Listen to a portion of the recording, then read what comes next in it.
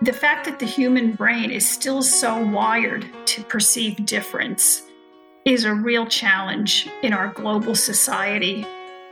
I do believe that the survival of our planet and our species is going to depend on seeing humans as human.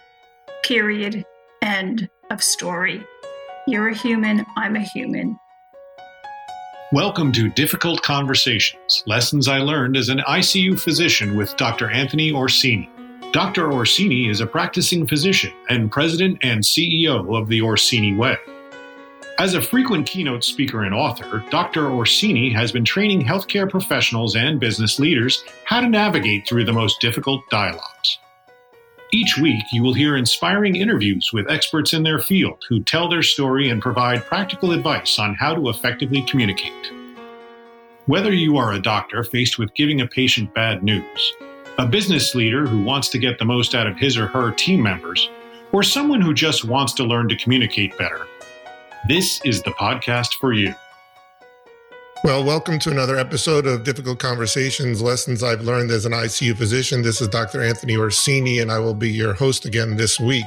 Today, we are very blessed again to have another amazing guest, Dr. Helen Reese. Dr. Reese is a psychiatrist and associate professor of psychiatry at Harvard Medical School. She is director of the Empathy and Relational Science program at Massachusetts General Hospital in Boston, and is widely considered the leading expert on the topic of empathy. In 2012, Dr. Reese founded Empathetics.com, which is an organization that provides empathetic training for healthcare, business, education, and law enforcement. She has devoted her career to the art and science of healing relationships. Her research has been published in leading medical journals and has won many awards. Her groundbreaking empathy training research, which was highlighted in a 2012 New York Times article, was the first study to demonstrate that empathy can indeed be taught. This was the answer to decades of major media attention, demanding more empathic care from medical professionals. Helen's amazing TEDx talk titled The Power of Empathy has been viewed almost 600,000 times so far. I saw it. It's amazing. If you haven't seen it, go do it as soon as this podcast is over. Her new book, The Empathy Effect, has been translated, Helen, I think in 10 different languages now. Is that correct? It's been licensed in 10 countries. That's fantastic. Dr. Reese and her teams are dedicated to transforming healthcare into compassionate care systems. And I'm especially excited to have her on this podcast, especially during a time when we need empathy more than ever. Thank you, Helen, for accepting my invitation. It's okay that I call you Helen, right? Absolutely. You know, you and I have so much in common. We have both dedicated our careers to bringing compassion back into healthcare. In full disclosure, you and I have never met before. In fact, up until just a few minutes ago, we've never even spoken, but I'm a big fan. And when I decided to do this podcast, you were on my short wish list, if you don't mind. But I thought about it, just taking a shot, inviting you. And I think I contacted you through LinkedIn, and immediately you got back to me. You were gracious with your time. And I want to thank you again for being here. My pleasure. Thanks for inviting me. Okay, so this is the time in each podcast that I renew my promise to the audience that by the end of this episode, you will feel inspired and you will have learned valuable lessons to be a better and more compassionate communicator. So get ready, audience. You're about to be blown away. So thanks, Helen, for coming again. I'm so excited. Helen, as I mentioned before, my big hurdle in preparing this talk was really getting it down to a reasonable amount of time. I had so many questions for you after I read your book, and I've known about you for a while now. So there's just so many questions that I want to ask. I'll try to keep it down to just a few questions. But let's start off with really what we need to do is all get on the same page. So let's start off by, if you would, just defining what empathy is. And most times we get that mixed up between empathy, sympathy, and compassion. And if you don't mind, just telling the audience how you perceive empathy and how that relates to those other terms. Sure. Those terms are often confused, so it's a great place to start. So empathy is the newest of those terms. It's only been around for a little over 100 years. And it is defined as the ability to feel with and understand the emotions and situations of others as if they were our own, without losing the as if quality. So we temporarily, our brains are hardwired to resonate with the feelings of others And we have the capacity to use our imaginations to perceive the situations of others. And because of this really unique capacity, human beings and some animals too are moved to help. And so when we perceive suffering in others, we feel something and we're often able to imagine what that might be like. And that creates empathic concern.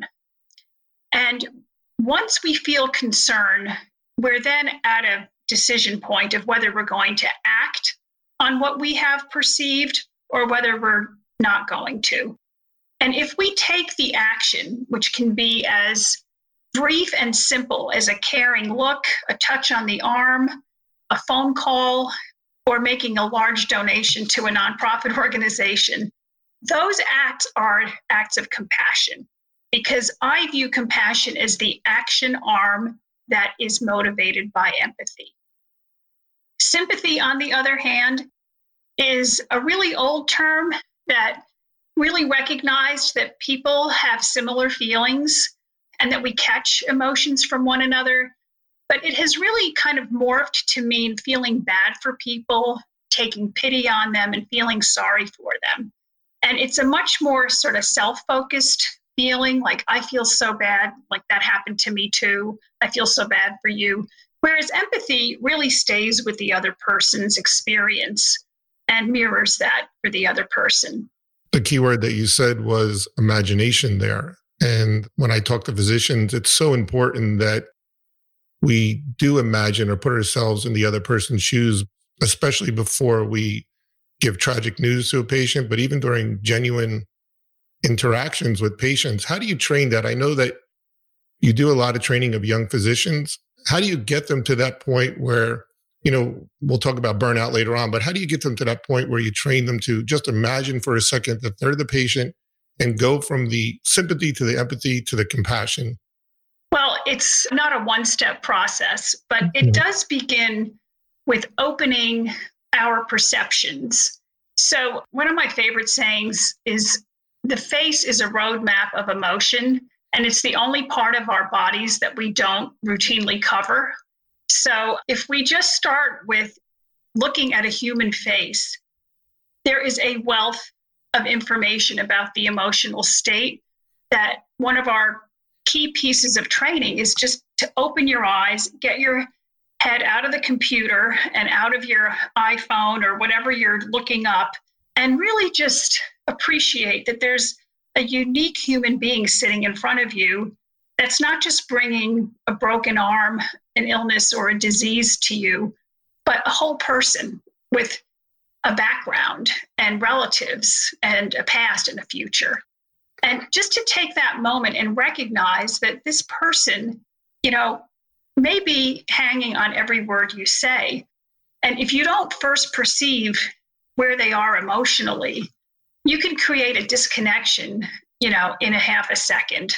So one of the things that I really love about your book is that you really go into the neuroscience of empathy. And we think that empathy is something that either A, you have, or B, you don't. And you've proven beyond a doubt that I think that's true, that empathy can be taught. But empathy sometimes is thought of as just a soft thing. But there's actually neurotransmitters and there's a science basis for empathy. And it's based on survival, correct? Absolutely right. I mean, if you really think about the most basic function of empathy, it starts with mother-infant bonding.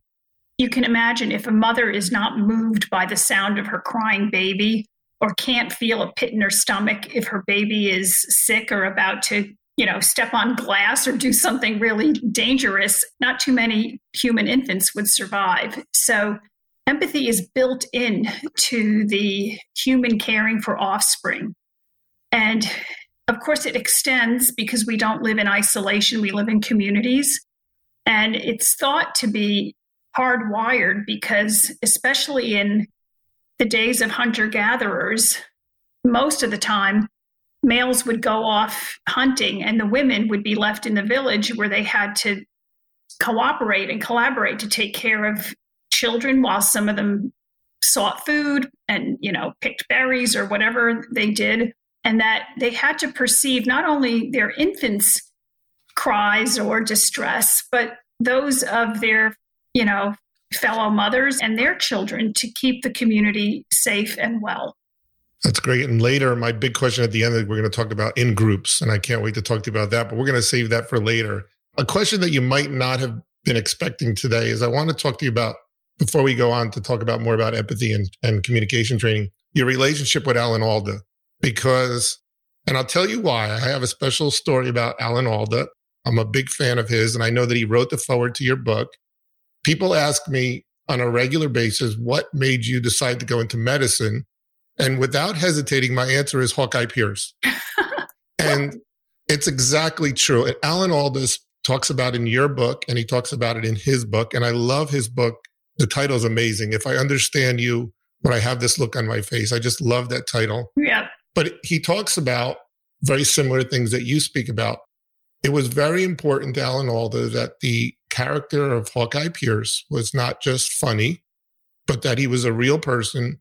And Alan Alda really showed that he was a doctor who cared. That character, Hawkeye Pierce, had empathy flowing and compassion. And you can see that he would cry and he would get upset. He'd get mad. He'd go through anger. And it sounds weird, but I'm a big MASH fan. I could probably give you the lines of every MASH that was ever shown on TV. But that's the kind of doctor I want to be. How do we teach doctors how to do that? How do we teach them to feel that empathy? You spoke a little bit about imagining being the person in there, putting yourself in that shoes, but tell me about your empathy training when you train young doctors. So I'll get to that, but I am a true fan of Alan Alda. And I just want to share that the way we got connected is when he reached out to me to see if he could interview me for his book, because he understands empathy like no other when it comes to putting himself in the shoes of others and being a genuinely caring, connected person. But he wanted to learn about the neuroscience. And he spent 10 years interviewing scientists on frontiers of American science. And the way he could fully immerse himself in wanting to learn how empathy works was such a great example of his two interests coming together, being a TV doctor, but really also wanting to understand how do we teach this and how do we enable this in physicians.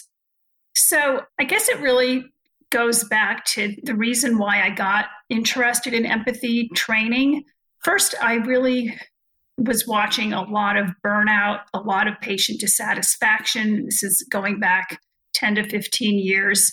As you know, in the introduction of the electronic health record, there was a lot of distraction in having to learn new ways to input information. It was requiring physicians to load information into computers, some of whom had never taken a typing course. And so there really was a breakdown in the doctor-patient, patient-doctor relationship because we just didn't have the focus. And as a psychiatrist, I was hearing a lot of pain about this, feeling that people just weren't paying attention to them, didn't hear them, asked the same question over and over again. And I could see that this was really causing harm. Patients were losing motivation to stop smoking, to lose weight, to stay on their medication. And that's the first oath we take when we graduate from medical school is first, do no harm. And I realized that through these communication gaps and lapses that we were doing harm. And so I reasoned that if empathy can be beaten out of people, we certainly should be able to put it back in. Because most people who choose medicine and nursing professions, they have some empathy. They care about people, or they would be doing other things. And so it just didn't seem right that well-meaning people were suddenly just not connecting in a way that was helpful to people. So I studied the neuroscience of empathy for a couple of years. I did a fellowship at Harvard and got to really immerse myself in that literature. And that's where I realized that this is a brain-based capacity. It's not just a nice to have, like being nice skill. It's a survival skill.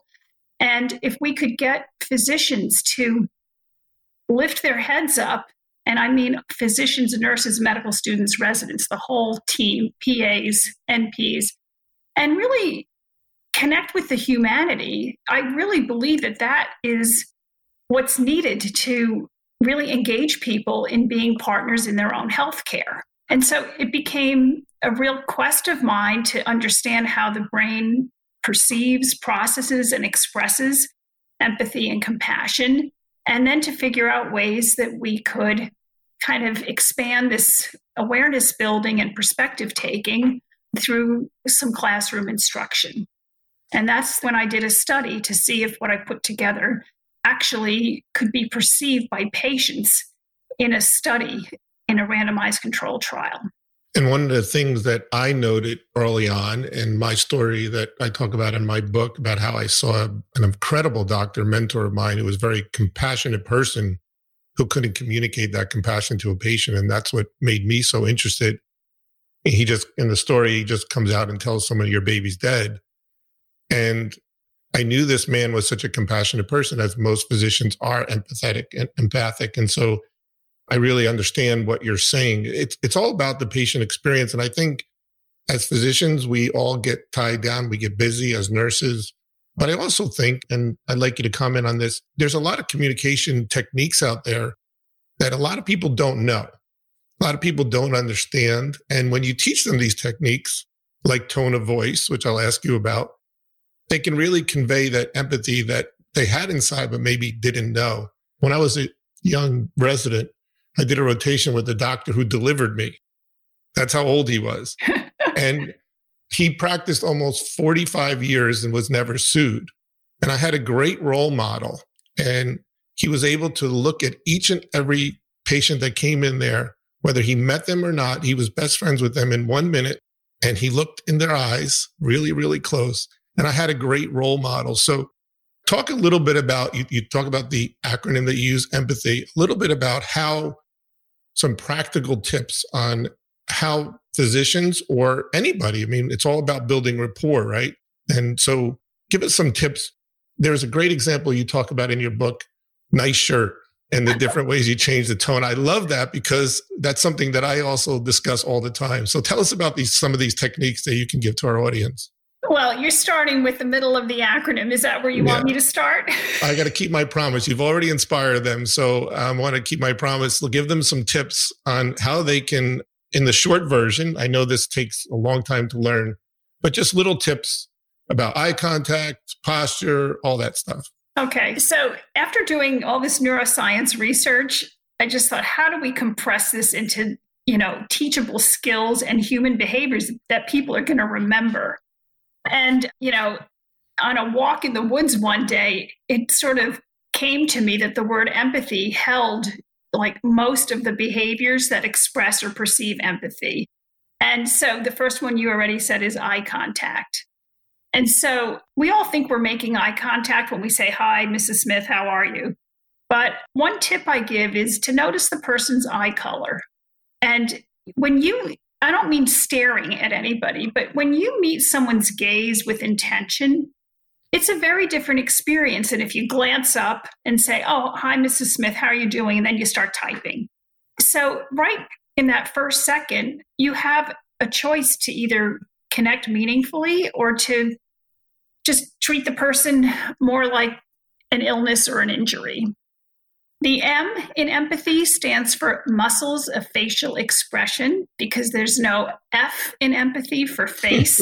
So I had to fudge that one a little bit. But part of our empathetics training has facial expression decoding techniques so that we learn the subtle differences between anger, disgust, contempt, and sadness, for example. They all sound very different, but it's hard for people to see the difference unless they get training. And we also just try to get people to look at others' faces because, as I said, they're a roadmap of emotion. Mixed facial expressions are very common, and suppressed emotions are common in patients, so they won't necessarily show you that they're confused or angry. That's why we have to become better at reading the face.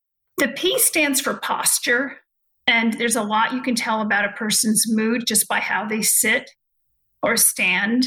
And also, we really encourage physicians to sit down at eye level so they are not in a dominant position, which doesn't really foster collaboration and a cooperative conversation. The A stands for affect, which all of your doctor audience and nurses will know stands for emotion. And many people have used the term, if you can name it, you can tame it. So if we can name an emotion, like that person looks really anxious or agitated, just naming it in our heads makes us attend to that differently than if we are just catching the agitation and feeding off of it. And then deciding, I need to be more soothing. I need to help calm this person down. T is tone of voice. And of all these empathic behaviors, tone of voice actually conveys the most about what we are truly feeling. And so in the example you gave, that's a nice shirt compared to that's a nice shirt or that's a nice shirt. So one of them sounds like a genuine compliment. Another one sounds critical. And the other one sounds like, I can't believe you're actually going to walk out of the house wearing that. Yes. Even the way you say, how are you? When you meet someone, it's something that you notice all the time. People will see somebody in the hallway and say, how are you? And it's clear they don't really care. You're just being polite and you're walking by and the other person can say, my dog died, and you probably wouldn't even notice it. But you can come and say, hey, how are you? And that shows that you really care with how you smile with your eyes or with your eyebrows. You know, we talk about that all the time. So yeah, tone of voice, I think, is something that most people don't pay attention to. But once it's brought up and they realize it, I think they notice it a lot more. It's something that a lot of people are not aware of. Like, I think this is one of the ways that couples often get into arguments, is that they'll say things to each other where they're not aware of just how disrespectful or disgusted they sound. They just think, oh no, all I said was, X, Y, and Z, but it's the tone. And 90% of what we are talking about is conveyed in tone. So it's really important. And there are specific skills like trying to match the volume of the patient that you're talking with, so that if someone talks softly and slowly, that we don't come with a booming, loud, fast voice. And just, we talk about many adjustments people can become more conscious of with tone. The famous director, Gary Marshall, I saw something on him, a documentary about him. They were talking about when he directed, during the scene, when the scene was filming, he would turn his back on the actors and just listen to the tone and the cadence and the inflection of the voice, and would be able to say that's a wrap or do it again without ever seeing the scene. And that just is a great example, I think, of how important tone is. Definitely. So H stands for hearing the whole person, not just hearing and listening, but embedded in hearing the whole person is perspective taking, which means viewing the person and looking at their lives through their lens, not our own. I think about taking off my glasses and putting on yours so that I can see the world as you see it. Because many people will say, oh, treat the person like you would want to be treated. We really need to treat the person like they would want to be treated. Right? Mm-hmm. Yeah. So hearing the whole person gets at that cognitive arm of empathy, which is perspective taking. And other people have talked about perspective getting. Some people will say, well, why are we just trying to imagine? Why don't we just ask the person? Mm-hmm. So we can get their perspective. But sometimes we're thinking about a patient before they ever come into the office. We'll know that, a woman whose husband died, 4 weeks ago is having chest pain. And, we might think about that woman differently than if she were just coming in with chest pain, because we can maybe imagine that there's a lot going on there. And then the final letter of the empathy acronym is Y, which is your reaction to the person. And that is, to me, the key piece, because we all do share emotions. And if we are at a pretty mindful place when we enter a patient's room, and all of a sudden we're feeling either annoyed or agitated or confused, we must consider that we've just picked up their emotion because we weren't feeling that before. And that's the importance of settling ourselves before we walk into a patient's room or bedside, so that if we start to pick up other feelings, we can really think about, why am I having this reaction? And if we are suddenly feeling agitated, maybe we're picking up that that person is agitated. Or if all of a sudden we're annoyed, and this is so important for medical professionals, think about, could that person be annoyed? And I'm feeling annoyed because they're annoyed at us. Like, maybe we said we'd come back in 20 minutes with some results, and now it's 4 hours later, and now they're a little bit nudgy or, put out, and they're not being super respectful. And so is it our place to now be annoyed at the patient, or should we be really thinking, maybe they're annoyed because I didn't follow through with what I said, and maybe there's an apology that's needed?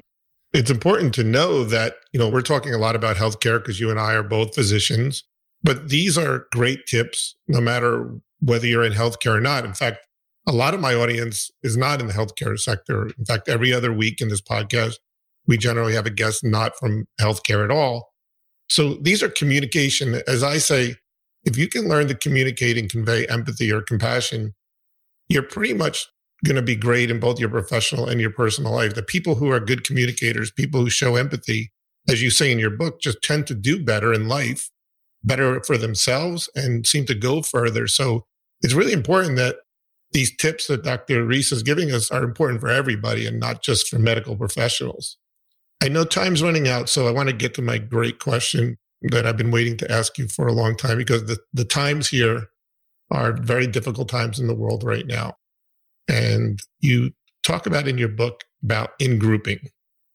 And I've long known, they say, neuroscientists have said that within the first second that you meet somebody, your chemicals in your brain have already decided that whether that person's like or unlike, or friend or foe, correct?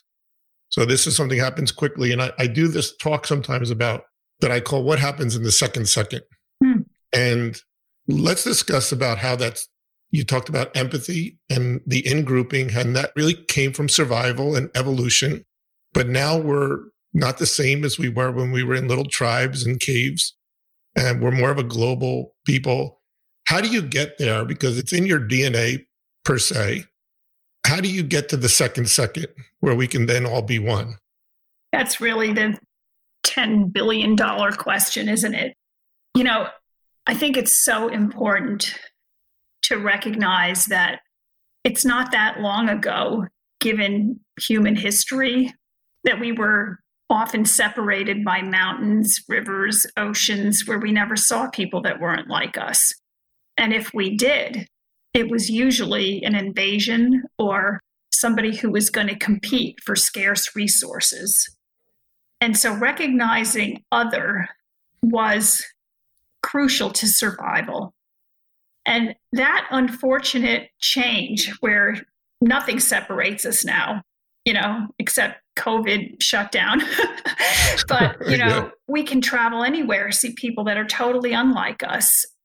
The fact that the human brain is still so wired to perceive difference is a real challenge in our global society. I do believe that the survival of our planet and our species is going to depend on seeing humans as human, period, end of story. You're a human, I'm a human. And all these labels and identities and all these things that we attribute to one another that separate us, we're in a very critical moment in history where we have to challenge these automatic fears, mistrust, difference, competition, envy. There's so many feelings that go with perceiving otherness. So I do think it's the question of our time. And I think we're at a level of national discourse about this that's different than it's been before. Because of our great connectivity, we have all seen the videos of George Floyd dying. These ideas that certain people deserve tough treatment, like we just can't accept these things anymore. So our work is truly aimed at humanizing everyone and to stop dehumanizing anyone. Tony Robbins talks about building rapport and defines it as finding commonality between two people. And I think that is where the key lies. And when I coach physicians on patient experience, or I talk to people about teach them how to build rapport, it's all about finding commonality. And although your tribal response would be that person looks different, once you can understand that no matter what they look like or where they're from, there is something in common. And that gets you into the second, if you will. And when I discuss how to improve patient experience scores to physicians and how to make that patient experience better and build a relationship with the patient, which has been shown you can do that in 56 seconds, a lot of it is just as you spoke about, eye contact, posture, mirroring, but it's also finding commonality. And as a physician, I'm a neonatologist, so I take care of babies. So it's not the patient experience I'm looking at, it's the family experience. But I'll walk into a room and a mother who's very upset about her baby being in the neonatal ICU. If that mother is upset, and before I just introduce myself, I could find, sometimes it'll be a book on the table, or they'll have a TV. Sometimes they're upset about something that happened. Maybe they're angry about something that didn't go well. And I see that they have a New York Yankees hat on, or they're wearing a Yankee shirt, or they have a 973 area code. When I call them on the phone, if I can just say, "Oh my goodness, are you from New Jersey?" because I recognize this area code, it's an instant bond. And that's what you were talking about, in-grouping. So the in-group might not be our group here. I think we could find an in-group with anyone. Don't you agree? I sure hope so. I mean, I think one of the most powerful ways to find common ground is people who have suffered in similar ways. So if you've been through a loss and your patient is going through a loss, to say, I really get this.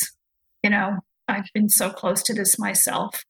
And people who are in support groups together, let's say something tragic like losing a child or a teenager in a car accident, it's amazing how quickly the differences between those people disappear when they have what you're calling common ground.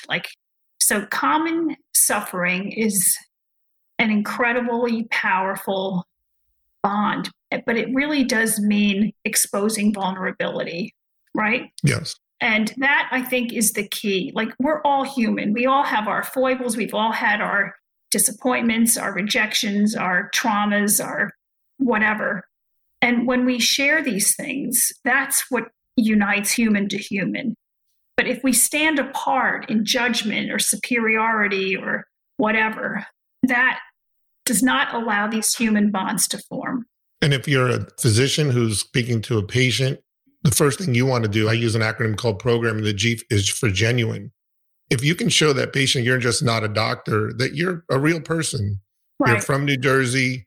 You've had a rough day because your 5-year-old wouldn't go to kindergarten and you got off to a late start. Or I'm going on vacation. Wow, where are you going, Dr. Orsini? I'm going to see my family. And the important thing is too for leaders, right? What's the difference between a manager and a leader? A manager doesn't know how to communicate and convey empathy, right? But a leader knows how to do that. And the best bosses I've ever worked with were real people.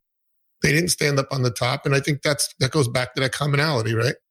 I would hope that there are a lot of managers with empathy, and I'm sure there are. But I think what you're saying is the managerial role might be just to get tasks done, but a leadership role is to build morale, inspiration, and to connect people. So yeah, that brings you to a different level. That's my point exactly. of the whole thing. So why is it so important to empathy in that we're not changing our first, second, or those neurotransmitters or those tribal instincts immediately, but back to the empathy. If we can train empathy, like you're doing such a great job in medicine and in business, and we can train people to be more empathetic, to be better communicators, to find commonality, then maybe we can go to that global scene that you're talking about, because it's going to take time to change our DNA, but we can fix the second very quickly. And I think that's how this relates. I really love that idea of the first and the second, because, empathy is automatic in most people. There are certainly some people who just don't have it, but it's the exception, not the rule. many people feel empathetic and we're able to shut it off. And especially if we're tired, hungry, overworked, overwhelmed, sick, that all interferes with expressing empathy. And so I think it's so important for the physician and health profession audience to understand that self-empathy, which is the last chapter in my book, it probably should be the first one, that if we don't treat ourselves with proper care, sleep, nutritious food, exercise, if we don't fill the tank, we are going to get depleted and it'll show up as burnout. And when we're burned out, we tend to objectify people, refer them to them as their disease or their condition, instead of the human being that they are. So empathy is really a input-output, just like so many things. There's afferent and efferent. Mm-hmm. We've got to take good care to put us in the best position to give good care. I think that's a great way to finish this whole interview. Take care of yourself first, because we've all been there before where we get, for lack of a better word, grumpy, and we lose our empathy. We talked about in grouping and that we tend to have empathy towards people that are like us more than people that are unlike us. So I think the solution to that is to find commonality and perceive everybody as like you, and it'll be easier to empathize.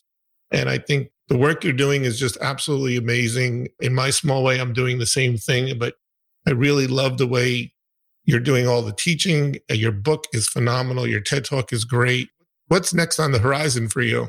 You're doing so much. I mean, I think, as you said earlier, we're in a very critical time in the world where we need empathy more than ever. And you might be noticing it's mentioned in the news like almost constantly.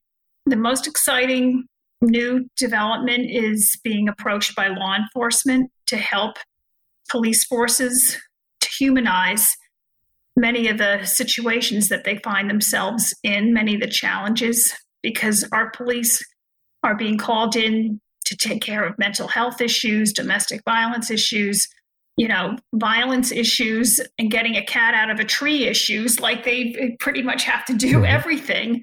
And, many of them are being asked to take roles that they're really not trained to do.